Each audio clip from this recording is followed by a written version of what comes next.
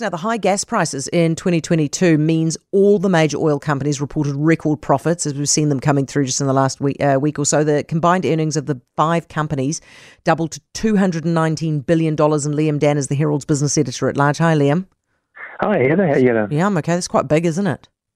Yeah, very big double, in fact. So, war's good for some. It's a weird one, morally conflicted, of course, because we're all a bit complicit in this. Internationally, US and Europe, they're talking about windfall taxes and that sort of thing. But you sort of look, well, where does the money go? It goes into these retirement funds, and have a look at your KiwiSaver. It's up a bit at the moment.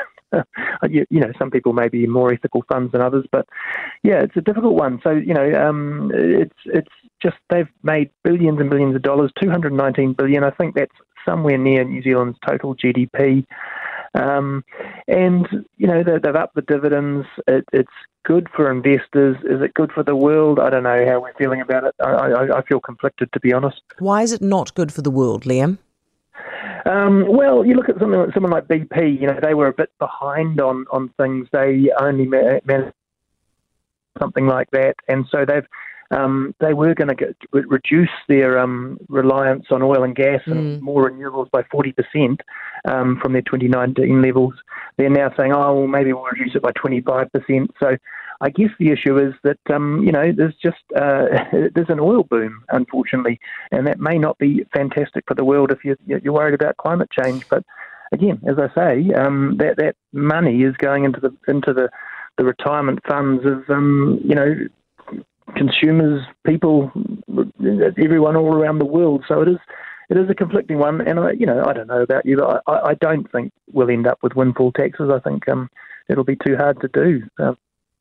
The thing is, Liam, it's very easy to look at this and think it is immoral to make this kind of money off the back of war, right? But I mean, in context, in 2020, when the world shut down because of COVID, these guys and these companies had a really tough time. Is it sort of righting the balance?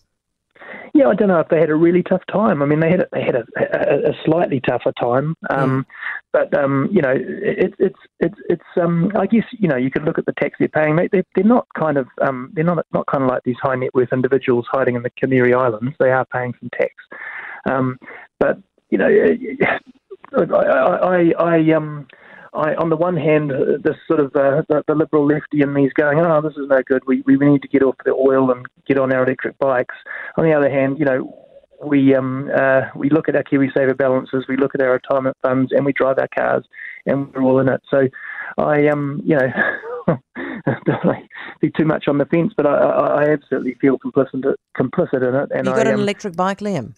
I do have an electric bike. Well, you need one to get past the Waterview interchange at the moment. There's no way around it. I think. All right. BP has very nice pies too, let's be fair. Yeah, to be fair. Now, Disney is axing 7,000 jobs, right? Is this just prepping for a recession? Is this just the cost of living stuff coming at them?